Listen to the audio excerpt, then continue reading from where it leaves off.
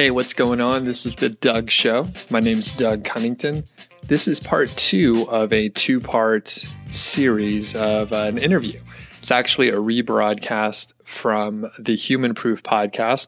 My friend Dom Wells from Human Proof Designs interviewed me a little while back. And like I mentioned, this is part 2. So if this happens to be the first episode that you're listening to of The Doug Show, welcome. Glad to have you.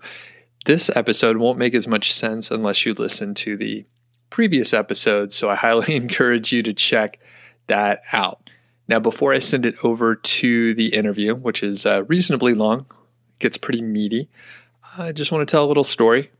Currently, my wife and I are in a bit of a panic. We're moving. We've been living in Bozeman for, I think it's like four years. Is that right? So anyway, she has a cool opportunity to get a new job in a different town, in a different state. So we are, like I said, scrambling. Of course, you have to deal with all the normal stuff with moving, figuring out what to do, like with your home. Are you going to sell it? Are you going to keep it? Packing, figuring out if you're going to get rid of like old things that you don't need anymore, that sort of thing. My interesting little issue that I have is I have a kegerator. There's something like 20 plus gallons of beer in it. Now, don't get me wrong. I try and do my part to, drink what I can each day, almost every day. But the thing is, there's still a little extra in there. So I'm sort of scrambling, trying to figure out, okay, we're going to be able to finish what we have. Do I need to have a few friends over for a little, empty the keg party to make it easier to move? Then the other part is just beer that I have brewed but not yet bottled because it was aging. So I have a couple beers that are, they're actually very, very good. And I'm going to need to bottle them. I wasn't planning on bottling them for a little while, but I'm going to need to bottle them in the next, like a week or so, along with the regular packing.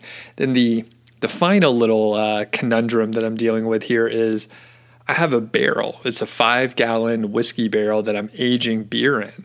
So I need to empty that. I'll probably put it actually into a keg because a keg is a fairly robust way to transport beer across state lines, apparently. Wait, that's just a joke. I'm not transporting alcohol across state lines for any, revenuers that are listening. But the point is, I have a lot of beer that I have to figure out what to do with. Worst case scenario, you drink it. So anyway, I'm going to send it over to the intro that Dom did for my interview on the Human Proof podcast. Please check it out. Very good podcast. He has a ton of episodes, a lot of big value that he provides on his podcast. So after Dom does his intro, we will get into the actual interview. So let's go ahead and get started here. Anyway, we're going to pick up where we left off, and Doug is now going to talk us through everything he did, and it's a fantastic episode. I can't wait for you to hear it. I guess the title would be The Issues Encountered with Project Go White Hat. And Doug, do you want to just recap what we were talking about? Sure. So basically, my partner and I, Rob, were working on converting a gray hat site to a white hat site in hopes of getting a higher multiple whenever we sold the site. And in the process of doing this basically 10-month-long project, we encountered a few issues. We're going to talk about basically how we resolve 3 main things. One was around content. So if you remember from the previous episode, the content was kind of lousy in general, and there also wasn't very much of it. And we wanted to sell the site for multiple 6 figures, and we knew that we needed to, take a look at content, figure out what to do in a large scale way.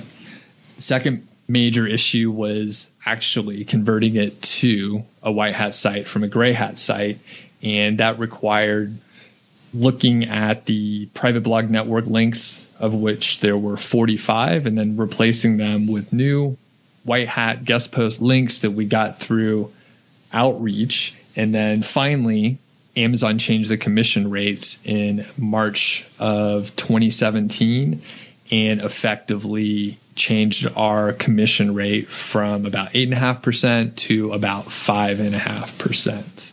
Right. So pretty significant decrease there. So we'll get to that in a bit.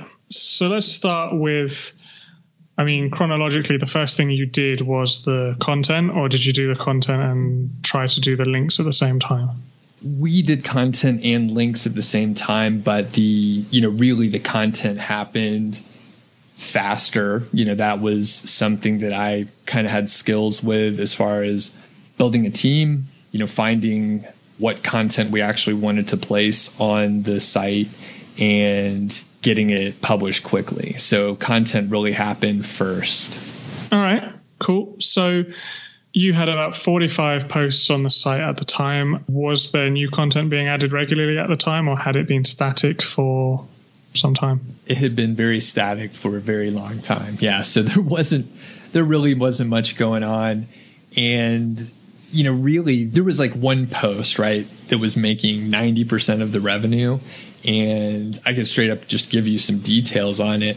I think there were about 2,500 words. I mentioned in the last episode, the content was pretty poor in that it was pretty clear that the author, the freelance writer that Rob hired, they really didn't know anything about the product. So it was really, kind of bad.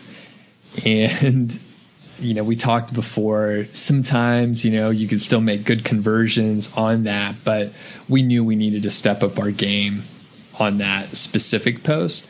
And then on top of that, since there were only 45 posts on the site in general, we wanted to get that up over 100. And, I was on one of the previous episodes. If someone hasn't, listened to it, you should check out the one on like the keyword golden ratio. And Dom, you could probably tell us the title of that one. I don't recall, but we straight up used the keyword golden ratio and published like 80 posts over the course of several weeks to, get this at a level that we felt more comfortable that would actually sell for like multiple six figures. Yeah. So that's episode 13 and episode 14. It's called Getting Long Tail Traffic with Doug Cunnington. So anyway, going back to what you were saying. So was it a niche where, and I know you can't reveal the niche, but was it one where the writer would have had problems reviewing it and they were just kind of guessing, or were they just one of those kind of writers who just sort of made it up as they went along, or how bad was the content? It was the latter.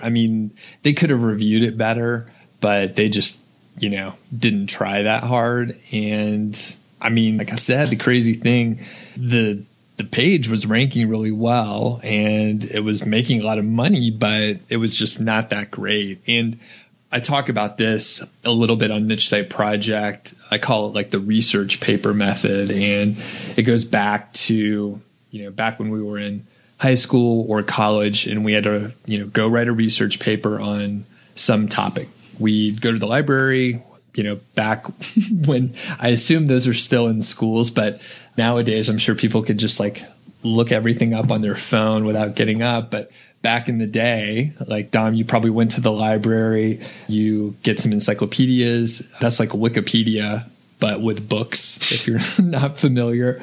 And we're not that old. Look stuff up. You remember encyclopedias, right? Yeah, I vaguely remember the library as well. So basically, I do this research paper method, RPM, and you Google the term that you're interested in, and then you find like the best resources on the internet. You consolidate that information. Usually like Wikipedia probably will be a source. You may be able to go to like the manufacturer's website for the products or various manufacturers and like really get insight on, how they organize the information that's actually provided. And you can see what's important to people that actually buy the product because it's in the manual. And then you can go to other niche sites too that may be well researched and written well. And you consolidate all that information and write an outline using that content. So at that point, if you put it all together, you've gone to the best sources online. you saw what they did, and then you wrote an outline on it. With that outline, you can go to a competent writer, which I hired on Upwork, by the way. So I hired a writer on Upwork. This individual had, some journalistic background. They were a qualified writer. They were a professional. So for about $200, I provided the outline to the person. I provided the resources to the person, and I had them write an additional about 7,000 or 8,000 words. I can't remember off the top of my head, for about $200. Okay. Wow. It's higher than a lot of people would go, but I can obviously tell that the results spoke for themselves. Do you think you could have said to the writer, here's the method for researching, like, here's how I want you to go out and do the research? Mm-hmm.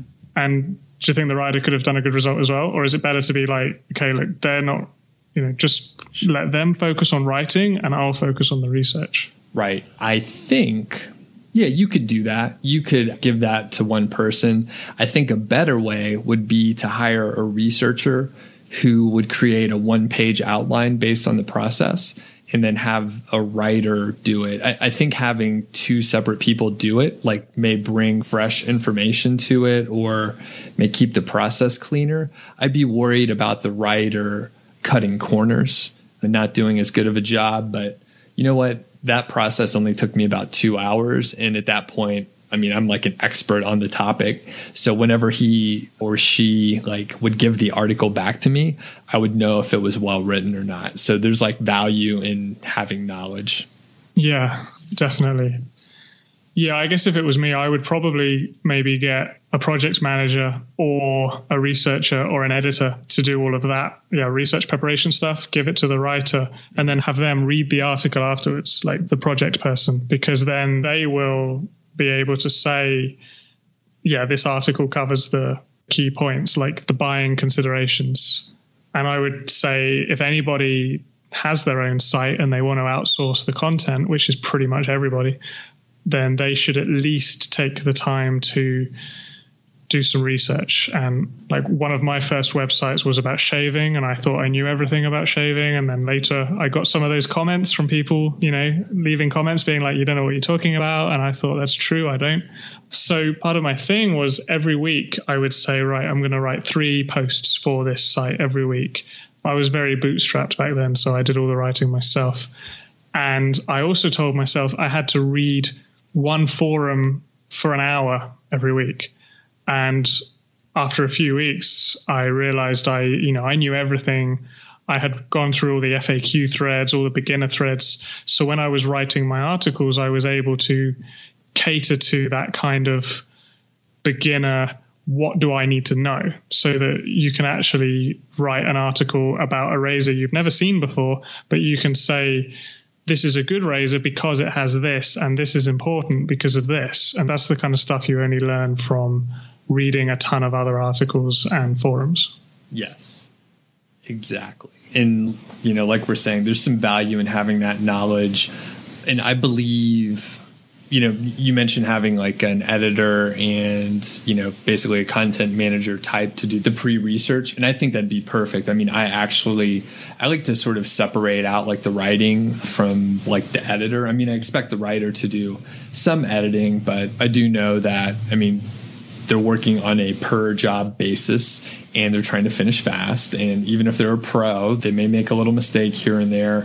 And I think a different editor can usually zip through it pretty quickly. And, for the team that I put together, there was a content manager who formatted the posts and then edited for grammar and readability at the same time. So it was sort of an all-in-one. But, me personally, I like to have, the writer sort of separate, even, from the research, even though if you have a sort of a jack of all trades type writer, you could have them do, the research. Maybe they are an expert in the niche, perhaps. There's all sorts of people that you can hire depending on what your needs are. Yeah, that's so true. I don't believe it's going to cost you any more to hire more people anyway, because if you're going to be paying per hour, it doesn't matter whether you're paying one person 10 hours or 2 people 5 hours. but you're going to get a lot more out of that. With our sites that we build for ourselves, that we build for customers, we have a project manager, we have writers, we have editors, and then we have the people who upload the content. And then we even have one person at the end whose job it is to do the QA. And doesn't cost us anything more, but it means there's like 4 or 5 opportunities for people to catch everything rather than expecting this magical VA to do everything perfectly. Right, exactly. So one thing I can mention, the results from improving this content. So the traffic went up like almost immediately just on this one post, right? So we added roughly 7,000 or 8,000 words of content to 2,500 word post. And I believe we started getting a whole lot of new long tail traffic that we didn't have before. Because all of a sudden we were covering like these minute features, we were covering different products. Like there was all these new words that we could rank for. So our traffic went up by about 40% in about 45 days or so. Wow. Why did you pick 7,000? Is that just how long you felt it needed to be, or were the competitors at 9,000? Yeah. Like why? I think, for the most part, it was like 15 to 20% longer than, most of the other competitors. So that's how we sort of arrived. We knew that it was going to be, sufficiently longer than some of the competitors and, sort of arbitrary. Like there were certain things that I added in the outline that, you could only say 100 words on it. Otherwise it's kind of boring and redundant just in general. So we just picked that. Yeah, that makes sense. And it totally makes sense that, speaking from my own experience, every time we have extended a post, even if it's by 500 words, of course, you're going to increase the number of keywords you rank for, but then you're also going to improve a lot of the other long tail rankings as well. And then that's going to improve the rest of the site. So it's just like everything's exponential and you're just going to get all these extra boosts. Right.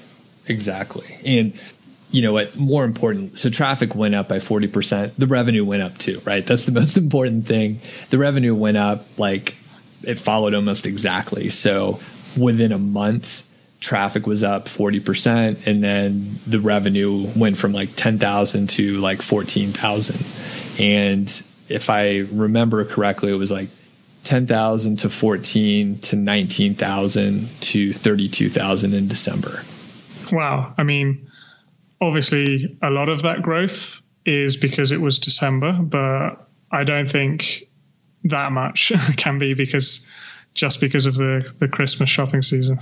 Right. Yeah. I mean, we obviously took advantage of the retail season, but the majority of it was probably due to new long tail traffic. And on that note, at the same time, I went ahead and got all these keyword golden ratio type of keywords that fit the criteria and hired a team of, I think I put together a team of like 4 or 5 writers and 1 content manager / editor to, draft and post. And they basically worked through all that content and we were able to, start ranking for a lot of those, getting a little bit of traffic essentially as soon as we published those articles. And how much did you pay the KGR writers? Because presumably, KGR content's not necessarily going to earn as much. Do you pay a lower rate and a shorter word count? Right. Yeah. So those are typically about like 850 to 1,000 words or so, depending on how interesting the topic is. And we were paying the writers about $14 or $15 per article. And then the content manager would typically have to work about 45 minutes or an hour to format and draft the post. And then the other useful piece of information is we were paying that editor / content manager about $9 or $10 an hour. I think it was $9. I think I gave her a raise after some time. So all in, those posts were roughly about $25 each. Sounds like a bit of a bargain. I mean, there's definitely some overhead with, me serving as the project manager, but obviously with a project with this scope and this level of like revenue and risk involved, I mean, I'm happy to do it rather than to turn over the keys to someone else that, you know, may not see things that are wrong and that need to be fixed. So I was happy to oversee the content area. Yeah, absolutely. So did you have any issues or difficulties that you overcame, or was it just a case of we need to improve the content, we need to add more content, and then you went out and did it? It was no major issues, luckily, but of course, when you're looking at, you know, a site that you're changing content on, number one. So we tried not to change too much on that big post. And then, you know, the other part is just working through like building the team. You know, typically what I do is say I'm going to hire a team of 5 writers. I'll hire 8 writers, assuming that a few of them are just not going to work out. Sometimes people flake out, plans change. Maybe they're scammers, I don't know, and they just disappear. So, you know, there was a period of, you know, building the team, spending time on that. That was probably one of the more time-consuming things to work on, building the team. Yeah, I think that's something that, I mean, I could personally dedicate an entire episode just to talking about that. But those are some pretty good tips, like hire more than you need. I definitely know with Human Proof Designs, when we needed 20 editors, I would go out and hire 30. And normally you end up with about 22. And the same's true with writers. So yeah, that's definitely the way we do it now as well. And when I start a new project, unless I'm working with a writer who I've worked with before and I know that they're not going to flake out, I'll probably hire 2 or 3 writers and only one of them will stay long term. Right. All right, cool. So moving on to the next issue. Well, we talked actually a little bit in the last episode about how you started the guest posting and your, I'll say friend, but the person you were working with got pretty good results straight away. I think you said you got about 10 links in 3 or 4 weeks, which is, I mean, I'd take that every day. But then it didn't work out because they didn't really adapt. So do you want to kind of pick up from there and say how you got over that? Sure. The biggest mistake that I made here was probably just not releasing the person, you know, sooner. And, you know, you mentioned, you know, a friend of mine. So it was someone I was, you know, friend with for a while. So I was probably gave him more leeway. I was, you know, probably took a couple more excuses than I normally would. Because, I mean, honestly, I take like one excuse generally, and then I move on because, I mean, there's plenty of people that want to work and plenty of people that want to work with me. So there's no reason to stick with it. But, you know, when it came down to it, I realized that I needed to take over. And I, again, you know, this was a big project, something important. There was a lot of risk involved and a lot of money involved. So I was happy to take it over. And, you know, this is the biggest mistake I made in the project. I should have taken it over really quickly or worked in parallel from the beginning just to, you know, get things to happen faster. And the things that I did to, I guess, make it happen being get those guest posts faster. I looked at the landscape of, you know, what guest posting used to be and sort of where it was moving. And as I mentioned, basically people are sending out like tons of emails and they're sending out, you know, very generic emails. And frankly, I think they're probably not working that well anymore because the same people are getting the same emails over and over again. And there's really it doesn't seem like a person wrote it. It seems like an automated email because it is. So the thing that I did was add more touch points. So very simple. I looked at what people were trying to do. They were trying to scale it. They were trying to basically do things as quickly as possible. So I thought, hey, what if I do the opposite? What if I, you know, take time, get to know the person, do some actual networking, and then take it from there? Would that work better?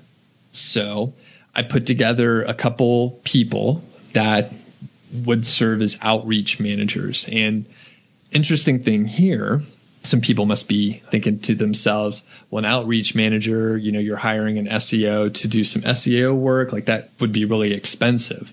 Well, I mean, I'm jaded. I'm a control freak. And the last person that I want doing SEO for me is an SEO I hire from like Upwork. You know, I mean, you laugh, but I mean, why are you laughing? Why is that a good one? I think, well, you know, I kind of agree with you. Like, I feel if someone hired an SEO off Upwork, I would feel there's just so many things that could go wrong. And I think even if you hire someone who has the best interests, the best intentions, and the most experience, I think the first 6 months would be me undoing all the training that the previous person that hired them gave them. It's like when you hire a writer and they do stuff like they bold the keyword and they underline stuff and use italics, and you're like, why are you doing that? And they're like, my previous person told me to do it. And I just wouldn't trust no offense to an Upwork SEO freelancer, but I wouldn't trust someone doing that kind of work for that kind of rate with something as important as SEO. Yep. I love it. I mean, that's exactly what I think. I mean, I have a very specific thing that I'm trying to do, and I have a very specific set of steps that I want a person to do. And I don't want someone to second guess what I'm telling them. And, you know, I could be wrong. I'm wrong about a lot of stuff, but I at least want them to follow the directions. So, and I mean, Dom, you and I probably do like SEO in a different way, just in general. And I mean, that's fine. Like, people do things different ways. So like, the reason why I asked you that and we went down that road is I hired one of my writers. She'd worked for me for a long time. She was pretty sharp. And I thought, hey, do you want to do, or I asked her, I said, hey, do you want to do something a little bit different? And it's a little clunky. I'm still figuring it out, but I think you may enjoy it. And it's totally different than writing or editing. And hired a couple people that basically didn't have like an SEO background. And that was awesome, because then at the point that I'm trying to do outreach and I'm trying to add more touch points, I just need someone who can follow directions and communicate well. And then they're okay with letting me know that, hey, this part of the process didn't work. I have some questions about it and let's figure it out, versus, you know, like we said, an SEO that would maybe second guess my steps and think that I was doing something wrong. So this worked out awesome. These two outreach managers did a much better job than I could do. And the process was super simple. It was basically commenting on some blogs a few times, and then they would email the person a couple times, give them a compliment or something, and then they would ask for a guest post. So it's not wildly different than the process that, you know, I have outlined before, but there's a few more touch points and there's more periods, more areas where the outreach manager gets to know the blogger, and the blogger can recognize that person's name and they think of them like an online friend. And that made a difference from, you know, what was a 3% conversion rate to a like 40% conversion rate. Wow. I mean, I thought you were going to say like 3% to 10%, which is still a huge win, but 40, that's just like 40%. Wow. Yeah. I'm going to be on Upwork in a few hours. hiring my own. Yeah. So there's a couple of things there. The first is when you mentioned that you hired people that like weren't SEOs to do outreach. At first I was thinking, well, yeah, I mean, you would hire an outreach person to do outreach. But then I realized your point is actually you don't want to hire someone that's maybe already been trained a certain way. And it reminded me about when I first built my keyword research team for our specific services. The first person I hired was someone with SEO knowledge. And I was like, okay, I want you to research these keywords for me. Here's how I do it. I want you to do the same. And they would come back and they would give me a bunch of keywords that didn't meet my criteria. And, you know, I'd be like, look, I want to find a best blah, blah, blah keyword. I want to find some info keywords, some how-tos, just pretty standard stuff. And they'd come back with a bunch of e-commerce keywords. And I'd be like, what are you doing? These aren't the right keywords. And they'd say, yeah, but the site's ranking for them are totally not optimized. And I just felt like, but this isn't how I want you to research the keywords. And then what we ended up doing was I taught Brad, my project manager, how to do keyword research. He practiced it for a few weeks. And then we went out and hired 3 or 4 people the first few weeks, and none of them had any experience with keywords. We just hired them because, well, they seemed like good candidates. They were polite, their communication was important, they followed instructions. Right. We did the kind of standard stuff like, when you're applying for this job, tell us your favorite color. And anyone who didn't, we didn't contact them. And then we taught them how to do keyword research. And some of them have stayed with us for, this was about 18 months ago. And one of them we promoted very quickly to a manager, and he's been our manager ever since. So I didn't even realize at the time the reason that worked was because we hired blank slates. I just thought, okay, we hired the right people, and when you were saying that, my eyes were like, oh, that's why they're so good. It's because we didn't have to break any habits. Yeah, maybe it's also because they're great, but yeah, that's a real insight there. And I think I didn't want to just brush past it. I realized that's actually really important. And then the other thing you said was about the multi-touch approach. And I know that works. I've even seen people doing it to me, like commenting on my blog, emailing me a few times, like, hey, I shared this post. Or someone, it was funny, she commented on my posts for a few times, and then she would email me and say, hey, I linked to your post in this post. And I'm like, oh, she's going to ask for a link in a few days. And I replied, oh, thanks very much. And then she's like, hey, I shared this one as well. And I'm like, yeah, come on. And then she asked for the link and I gave it because I was like, yeah, you played by the rules. Yeah. And even people who don't know what you're doing, they're just going to respond. It's just going to work. But I was unsure of, I think maybe I tested it in the past, was really how outsourceable that kind of thing is. So, did you give them an SOP to follow, or did you just kind of say, this is basically how it works, let's do it together for a few times? Like, how strict were you with the steps? So the steps were fairly, I guess, rigid in that, they needed to do the blog comments, they needed to do the email, and they needed to, just take their time in general. So it was rigid in that. However, one of the key things that I didn't do that, again, this is counterintuitive. So everyone else is using templates, right? They're using templates for their comments, they're using templates for their emails. Everything looks generic. I didn't give any templates. I said, you read their blog, you think about what, is interesting to you in that post, and you comment on that. When you email them, relate to them. You just read their blog, you've exchanged a couple of, comments and stuff. So, write the email how you think you should write it, and be friendly, be likable. And of course, I talked to the people that were the outreach managers, and I let them know the overall process, the overall goal. And I said, you're going to need to write these from scratch. You could have, a bit of a format where you have, maybe a compliment in the email, some question, and then a thanks, we'll catch up with you later. So you could have a general format, but no templates. So as far as outsourceable, I think it's outsourceable in the same way that you can outsource activities that an assistant can do. So in fact, I would say that if I was going to hire, more VAs to help with this type of process, I would most likely try to hire executive assistants or just office admins that know how to use spreadsheets, they know how to write emails, and they could read.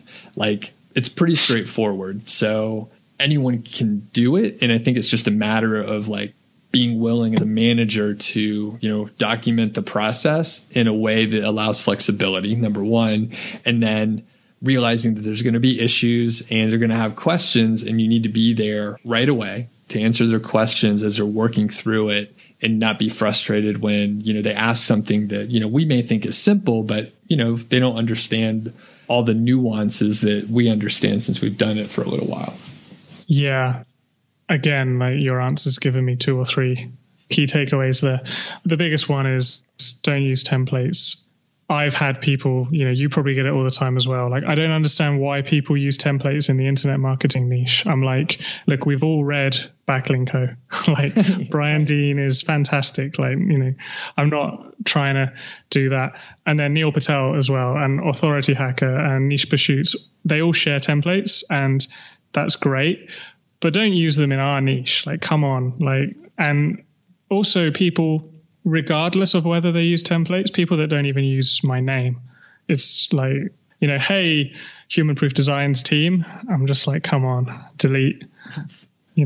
Says it's from Neil Patel, whatever, delete. And then the other thing is, I think it's very important that you said they don't necessarily know the nuances. And again, that kind of goes back to what we said about the hiring someone with a clean slate. You might think, I want to hire an outreach manager, and then you're going to get outreach managers applying, and they're going to be like, I think I should use this template. And, it's not real. Right. And, people can see those templates because they can see right through them, rather, just because they probably, if they're on a blog, they probably have started to receive these kind of emails because, unfortunately, people like you and me and, Brian and Neil are, publishing these nice templates that are really easy to send out in mass. And then we tell people how to automate it, and then they do it.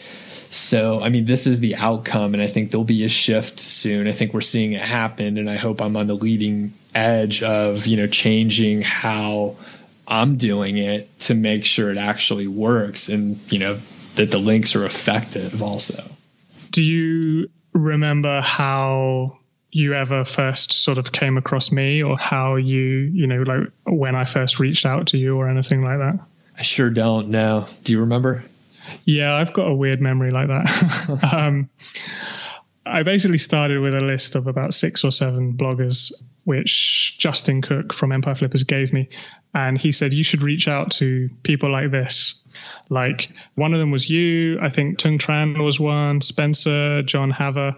And Justin was like, look, don't just reach out to them straight away and pitch them like recommending Human Proof Designs or anything, but just hang around and get to know them and stuff. So I basically started reading all of your sites, and I would comment on every new post, which was really depressing because Spencer gets like 100 comments. I was there like getting 1. And then like I'd go back the next day to see if they'd replied. And I think once I felt like I might be on some of your radars, I reached out to a few of you, and I did an expert roundup post, which was, I think it was something like 7 experts give their top 3 SEO tips. This was when expert roundups were just becoming a thing. And I think I reached out to like 25 people, and 7 replied, which I thought wasn't a bad shout. And you were one of the ones who replied, and I can't remember exactly who did and who didn't. But then I kind of took that later, and, I started reaching out to people again, and I kept tabs on, right, who's replied, who am I building a relationship with? Nice. And then later on, I would start to be like, hey, do you think I could maybe guest post for you? And like Stuart Walker, when he first started Niche Hacks, one of the first things I did was subscribe to his email list. And at the time, he had an autoresponder sequence, and email 3 or email 4 was like, hey, ask me anything. So I replied to that. Said like, hey, I've been commenting on your stuff. I've been reading your stuff. It's amazing. And to tell you a little bit about me. And he replied, and we started a kind of friendship that way. And then, maybe it was 6 months later that I asked him for a guest post, but it was very much real. And I never sent a single template, and I never did anything. And I just went, I'm going to get on someone's radar and then just kind of be their friend. And the only thing I hate about that is I think, wow, how am I going to do that with every single niche site I have? Yeah, I do remember that Roundup post. And you're right. That was when Roundup posts were a little more interesting. And, nowadays I get pitches from people that want to do Roundup posts on my sites. And I'm like, no, no, that's like from 4 years ago. And they want to do a Roundup post on your site. So you mean they want to... Is that just a sneaky way of getting a backlink for themselves because they interview with themselves as one of the experts or something? I think it's a service. It's a service someone is trying to like. Oh, okay. Yeah. All right. I get the same pitches in that case. Yeah. Okay. Yeah, and expert roundup posts these days, they may work in other niches, but I don't think they work because you don't even read them. And it's like 500 experts and you're like, I can't read all that. And if you've been included, you just come across and leave a comment and tweet it and then you're done. Oh, well, at least I do. Maybe other people are nice enough to read it. But I guess the point is just kind of be authentic and be like, I want to be friends with these people is my takeaway from all of that. Mm-hmm. Yeah. And like for these types of things where marketers ruin them, I think Gary Vee says that marketers ruin good stuff. And I mean, marketers were ruining like guest posting and using templates. So if you could do the opposite of like some of the, specific techniques, don't use templates, high touch rate, try to be authentic instead of sending out a bunch of emails, send out a few, then it works really well. And I will mention, right? So I said I went from like a 4% conversion rate for the email sent to like a 40%. Almost nothing happened, by the way, for about 4 weeks. There was a lot of work happening, but there were no guest posts landing. But from, weeks like 5 to 7, like a lot of guest posts happened, like an alarming number, like everything just sort of came around, and it takes time to build a relationship, right? You can't do it in one day. It takes a few weeks to do it at a minimum. And if you can, do a long-term, or set up a long-term relationship, then that's, obviously preferable. So. Yeah, that's an interesting point as well. As with everything in internet marketing, you're not going to see results straight away. And I mean, was there a point where maybe you were in like halfway through week 3 and you thought, is this ever going to yield results? Or were you confident that the process was working and it just needed to take time? I don't think I got too nervous because some other stuff was happening at the same time, but the idea was it was going to take some time, and I saw like progress was being made. So, 2 weeks is nothing. 6 months is nothing, when you're thinking of a long-term project. But I knew that I just needed to give it more time before I wasn't sure if it was going to work, but I knew it was too early to make that call. All right. Yeah, that's great. All right. Yeah. Have you got anything else to add on this particular issue? No, we solved it. All right. Brilliant. So we never need to worry about outreach again. What is the final one? What happened? So the last thing here is the commission rate change. So as I mentioned before, effectively we went from like 8.5% commission rate to about 5.5%. My math is right. It's 35%. I do know that's correct. Our revenue dropped on March 1st by 35%. And wow. We knew it was coming. We knew it was coming for about a month. We didn't know how much it was going to affect things. And, that was a bad deal. I mean, basically, we couldn't do anything about it, right? There's no appealing to, Jeff Bezos or anything. Like, we kind of we're playing within the confines and the rules of Amazon, which is cool. I mean, they've obviously treated us well. And we had some decisions to make. And, this is part of, again, from my corporate job, I understand, high risk situations, and you have to look at the overall situation, the impacts. You have some inputs of data, and you can evaluate it pretty, accurately if you have, enough information. So for us, we basically we're looking at, okay, our revenue drops by 35%. That means our selling price drops by 35%. And that's unfortunate. We, that's 6 figures basically that kind of went away overnight, which hurts to, think about at this point. But what options do we have at that point? So we looked at those. So we could, try to improve rankings potentially, but we really didn't lose any, major rankings that we were aware of. Just, traffic was relatively stable, but, kind of on a downward trend due to some seasonality and that sort of thing.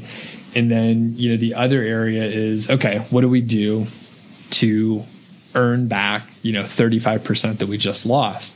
We would have to add a lot more content and probably get a lot more links. And it may take, time just for content to rank, even if it's KGR content. it can take some time to go from position, say, number 7 to position number 1. And we had to evaluate that. How important is it for us to recover the 35%? Yeah, and how much money will you have to spend to get it? Did you consider, I know what some people did was they looked at other affiliate programs as an alternative. So you wouldn't necessarily have to get more traffic or better rankings. You could just switch out some Amazon links for something else. Right. So we did look a little bit at that, and it's actually a niche and product area that would have other affiliate programs out there that maybe they pay like up to 50% on ClickBank products, for example, or ShareASale may have some vendors on there that offered like 15%. And we had looked at other affiliate programs when we were sort of trying to increase earnings in the previous fall of 2016. So we sort of had an idea that, other affiliate programs wouldn't really pan out. And I mean, the reality is Amazon just converts so many other products in addition to whatever it is they're browsing for that it wasn't going to work. It wasn't going to recover the 35%. Even if we got like a 50% commission rate, the number of items that we would be selling would be so much lower that it wasn't going to help. Yeah. I think even if it was just 1-for-1, like even if Amazon didn't have the universal cookie and people were buying other products, you would still probably find that for every one product you sold, you would sell the same product 10 times on Amazon, and the lower percent would pay for itself. Exactly. Yep. Yeah. I learned that lesson a long time ago. One of my first sites, I tried promoting the same products on Amazon, was 6% commission. So I tried promoting one from some random e-commerce store that had an affiliate program but offered 70%.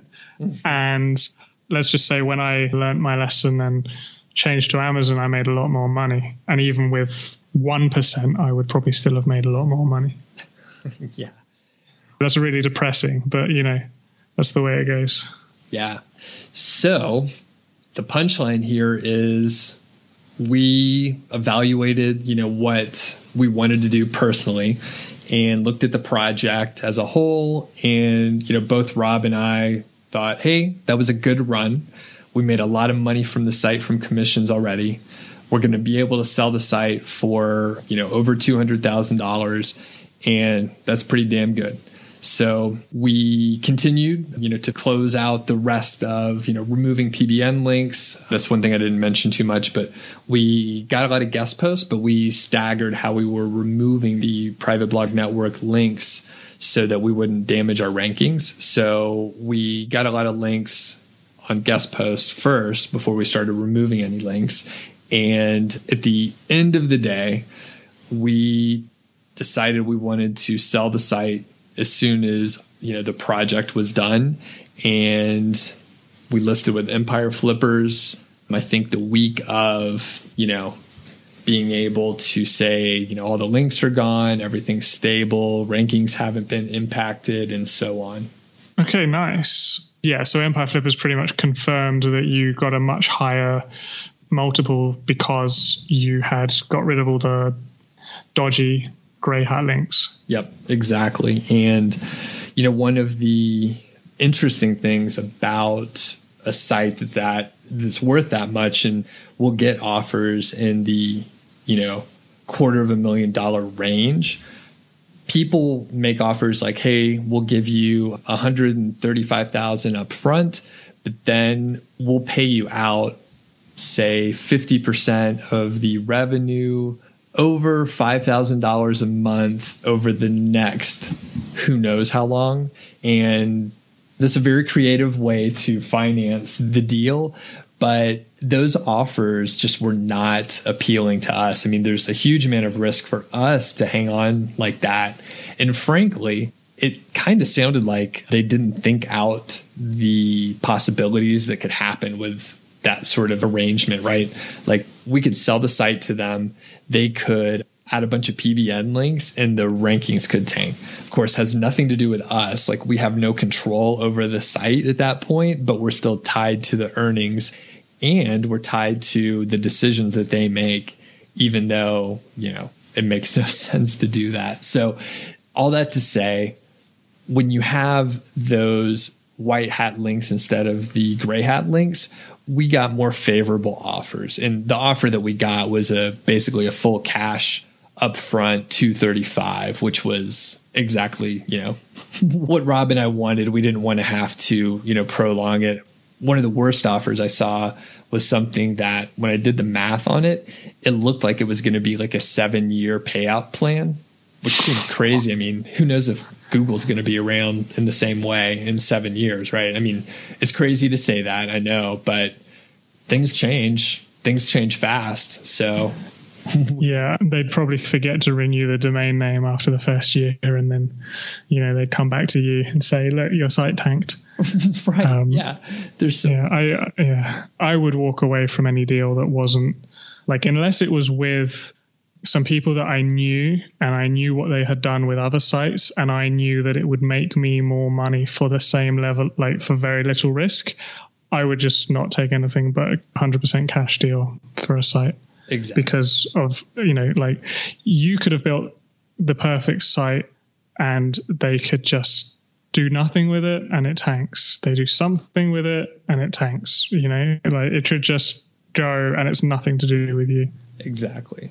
And like you said, it could be something so silly like forgetting to renew the domain or something like that. But there were a couple like slightly better offers where maybe it would be paid out in a year or 6 months. But even then, that does introduce risk. And again, it does sound like, to me, some of the offers just weren't thought out. I mean, if there's some sort of payout plan like that, I would expect, several pages of possible contingencies based on certain things happening. That's, there's so many things that could actually happen that we should all talk about beforehand. And they didn't include any of that. It was just sort of silly offers. So overall, I mean, going to white hat, I think got us the best offer that we could get given the circumstances.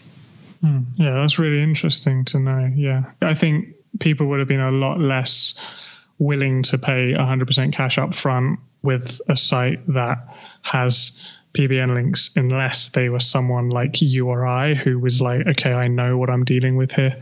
They're comfortable with the link profile. They've got the resources to add white hat links themselves. And there probably aren't that many website investors out there with that skill set.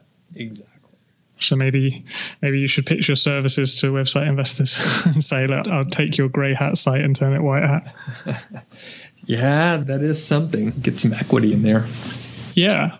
All right. So I think we've covered everything. The one thing I wanted to circle back to, you actually just answered, and that was there any negative search?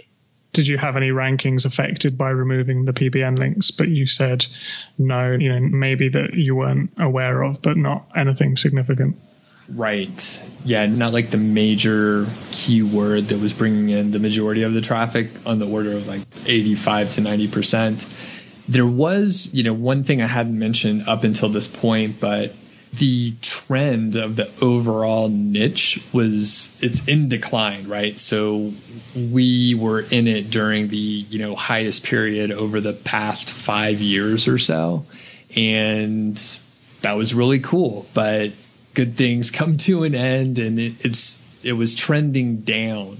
So like we could see that, and we could see, seasonality was impacting it too. So traffic was a little down, sort of in a surprising way. But like we mentioned, I don't think it was, a loss of rankings. I think it was like the overall niche losing some of its popularity. Yeah, I think it's impossible to really know for sure. But I mean, when rankings drop, then fine. But if rankings stay the same and search goes down, I think that's nothing to do with changing the links over. Right. If I had to, give someone advice, I would say you should probably aim for twice as many guest post links as you have PBN links, just to, one, really light a fire under you to get this stuff done and understand the magnitude of like the job that you're trying to do.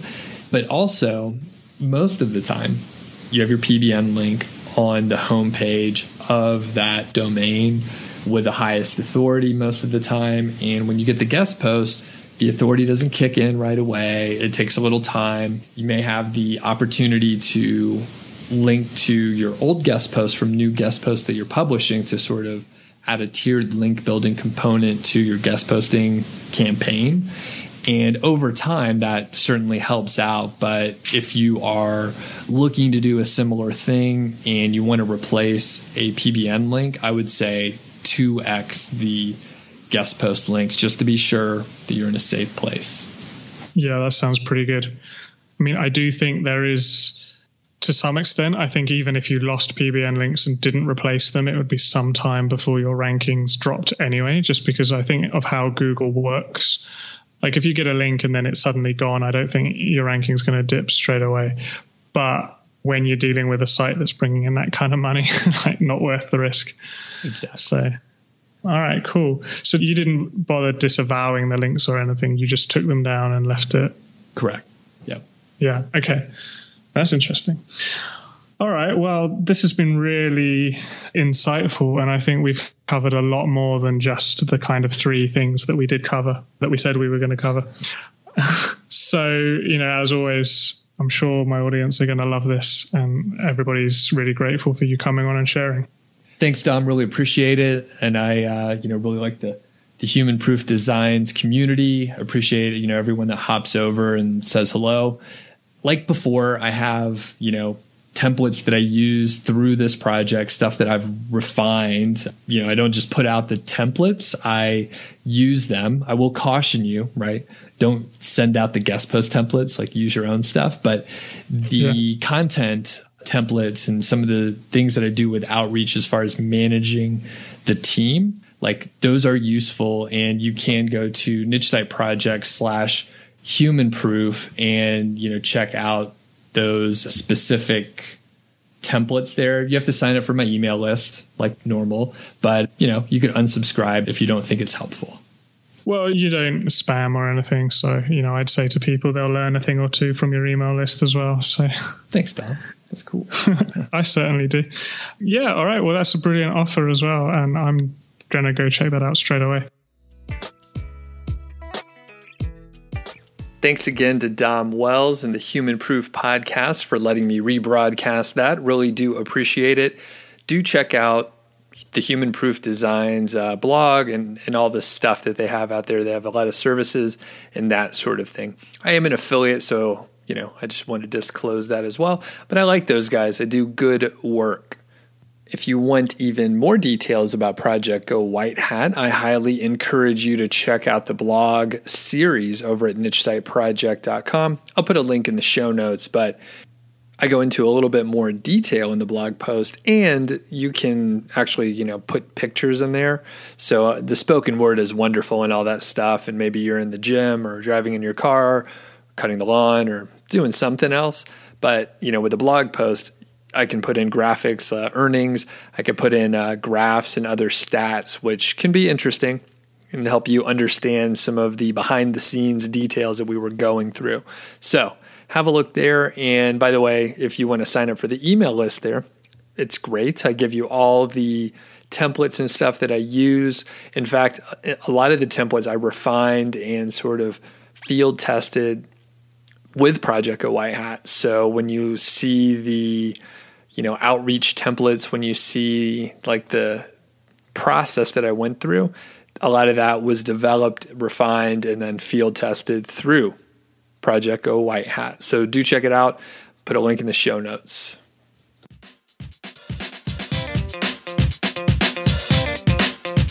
Thank you very much for checking out this episode of The Doug Show. And if you're new, listen to a couple other episodes. Maybe subscribe. It'd be fantastic if you subscribe. And if you have a couple minutes, maybe you've listened to a lot of episodes, maybe all the episodes, leave a review on iTunes or whatever you listen to podcasts with, but leave a review, leave a rating. That helps me out. I really appreciate it. And if you happen to be listening on YouTube, which looks like at least half the people at this point in time listen on YouTube, which is interesting because a lot of people were telling me, man, you should just put your podcast on YouTube. lot of people were going to listen to it, blah, blah, blah. And I waited and waited. But it turns out a lot of people listen to stuff on YouTube. I didn't realize it because I usually watch videos on YouTube. So anyway, if you're listening on YouTube, that's cool. Leave a comment. If you have the ability to leave a comment just to let me know, that'll be awesome. I would really appreciate it. And no matter where you're listening, thank you for the support. I know you're taking time out of your day to listen to me talk just like you are right now. So have a great day, and we'll see you on the next one.